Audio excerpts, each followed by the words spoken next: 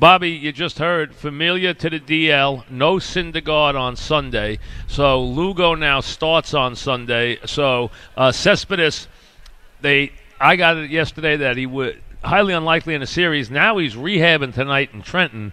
It's crazy right now with the Mets. It is a disaster right now, really. And the latest, as you said, Familia going down. That's a huge blow to that bullpen, as we all know. He's been throwing the ball good, saving most of them. Kind of looked like his old self. Big rebound year. And now Syndergaard out for Sunday. So it's a disaster, and you wonder, when are you going to reach the bottom as a ball club? That ball club, that locker room right now is in disarray. It just has to be. It is, and you can see DeGrom, who goes tonight, and DeGrom is 4-0. He should be 8 or 9-0. He's pitched. He's pitched as well as anybody this side of Scherzer. He's been brilliant, but you could also see it getting to him the last couple of starts. Mike, it does wear on you because pitchers, we want the W. I'm sorry, I want the W. That's what drives me. I don't want to win, 8 games and with a great ERA. I want to win a bunch of games with a decent ERA. That's kind of the way my mind works. So it gnaws on you after a while. It's only been half a season. He looks around. There's a lot of misery in that locker room and on that bench, and you have to learn how to handle that. And I think this kid is just so mature beyond his years that he's not going to let it infect his pitching. He's just too good of a pitcher. He's got too good of stuff. He's too smart. He's too savvy. He's a cagey cat.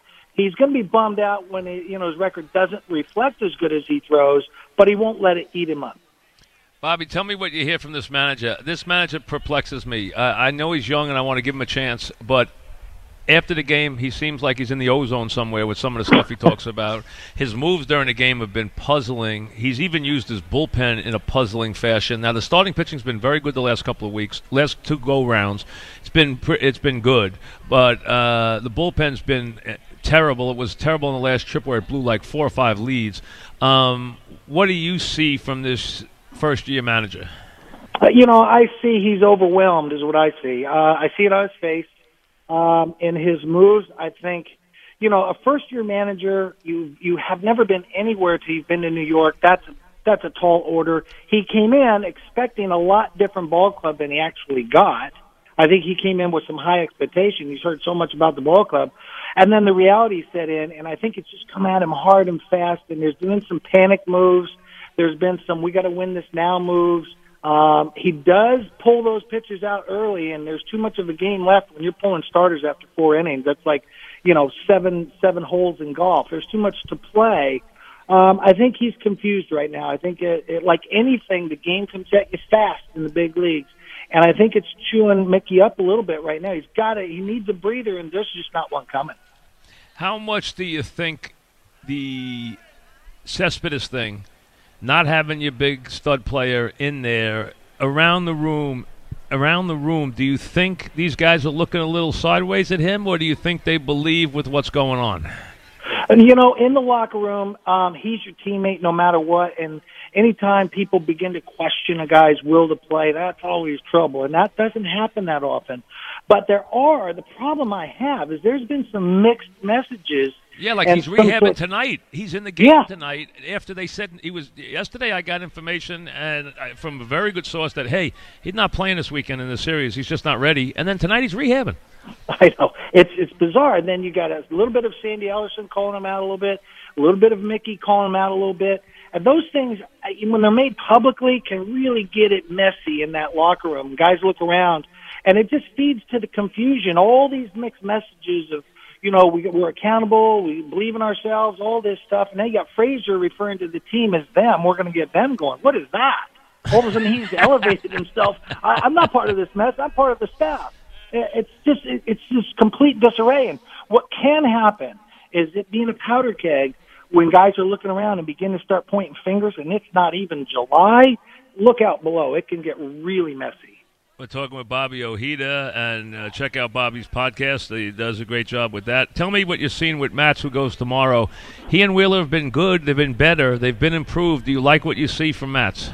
I like what I see from Matz. He always looks nervous. He always looks like he's double parked outside the stadium, but he's in a hurry, and I think that's given him less time to to get caught up in the game. And some guys need to rush through it and not overthink it. I think Matt spent a lot of years overthinking it, and that had to do with not playing a lot because of the injuries.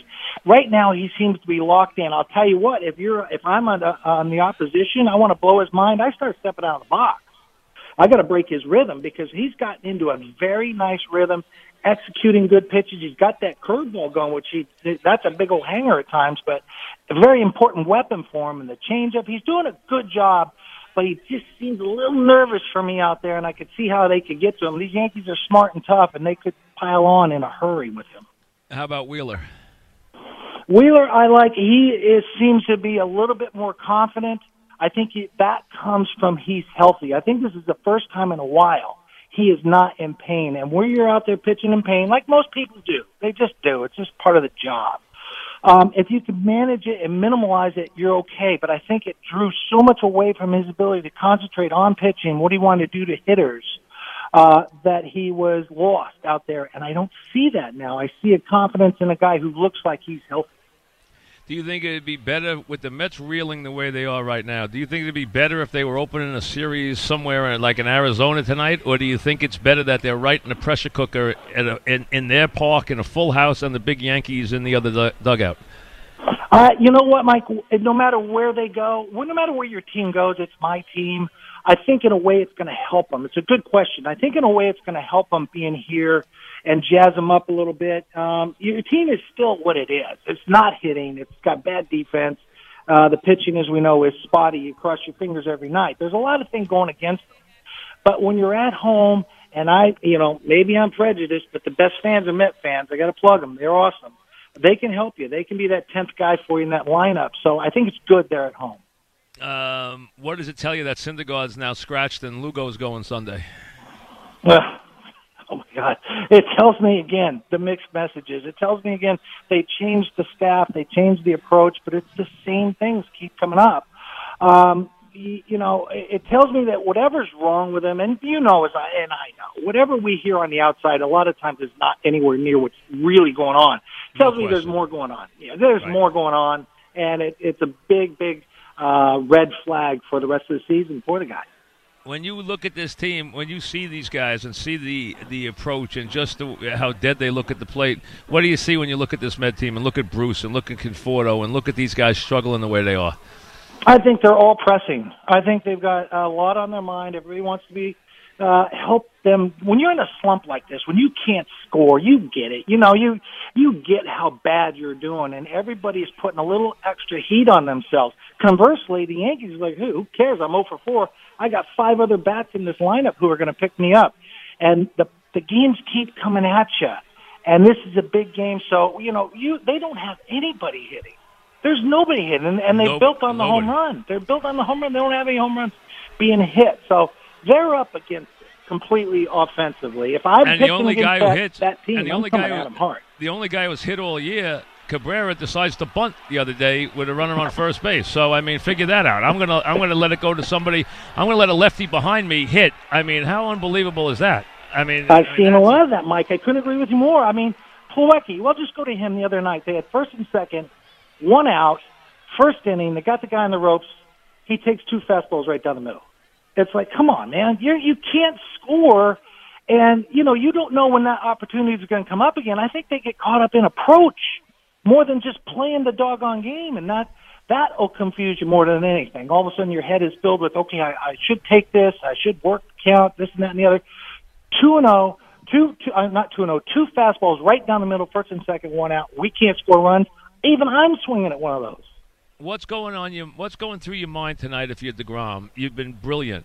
Now you're facing this big team, and your team can't get out of its own way. They're lucky if they give you a run over 7 innings. Now you're facing this lineup top to bottom, which is, just full of power, full of sluggers, the whole thing. Dynamic kids at the bottom of the lineup, the whole thing. What's your thought if you're DeGrom? Do you feel, like the weight of the world's on your shoulders tonight if you're DeGrom? I don't. What I feel is I've got to get out this monster lineup. The last thing I'm worried about is my guys hitting. I can't worry about them. I got a monster lineup that I'm facing, and as you said, they can get you at any time. You think you shut them down 4-5, wow, this is looking pretty good.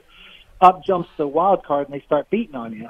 If I'm him, I'm solely focused on who am I going after hard tonight? Who am I going to, try to pitch around a little bit and try not to get in too much trouble. I'm focused on my game plan, and then when I go to that bullpen, know what I got that night, and I got to go out there and ideally I want to shut them down early. I want to give you 4 or 5 zeros and give us a chance. But if I give up a crooked number early, I'm really killing my team. Yeah, it's crazy. I mean, that and there's so many different. I mean, you can make one bad pitch and it's going to leave the ballpark. I mean, that's just the way it is. No. He might also strike out 15 guys. I mean, because they strike out right and left. We know that too. But still, it's a tall order. I mean, I can't remember. A team, and the Yanks have played really well, we know that, and we're talking about Bobby Ojeda, I can't remember a time when teams came into a game probably playing, one playing well and the other one playing as badly as the other team's playing. It's fascinating for me tonight to see how the Mets are going to play. It really is, because they really have just been awful, absolutely putrid lately. I'm with you, Mike. I don't think the divide between the Mets and Yankees has ever, at any time, been greater than what it is right now. It's amazing what's going to happen. I mean, there's no such thing as a sure thing, but it looks like it's just the Yankees should just blow them out of the water. But I couldn't tell you that's going to happen. You know baseball. I know baseball. I don't know. It's going to be intriguing to watch.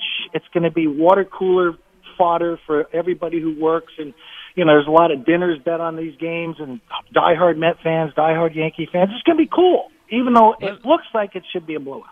Let me ask you this from the Yankee standpoint. Tanaka gives up a lot of home runs. Sometimes he's good. Sometimes, he gets batted around. It's almost like the little girl with the curl. You don't know which Tanaka you're going to get. What do you see when you see Tanaka?